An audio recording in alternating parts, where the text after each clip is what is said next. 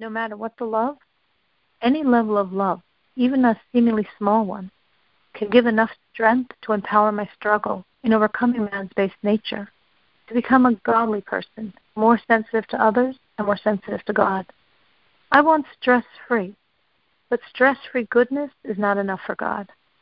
Challenges are part of life. We can choose to break past our limits with more goodness and godliness or not. And then God will apply the stresses from other directions to help our growth. We remember God, or He does things to remind us of Him.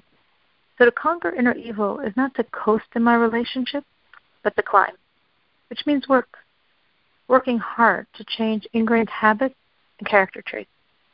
Deeply rooted evil that has been my eternal companion can be driven out of mind and heart with intense effort.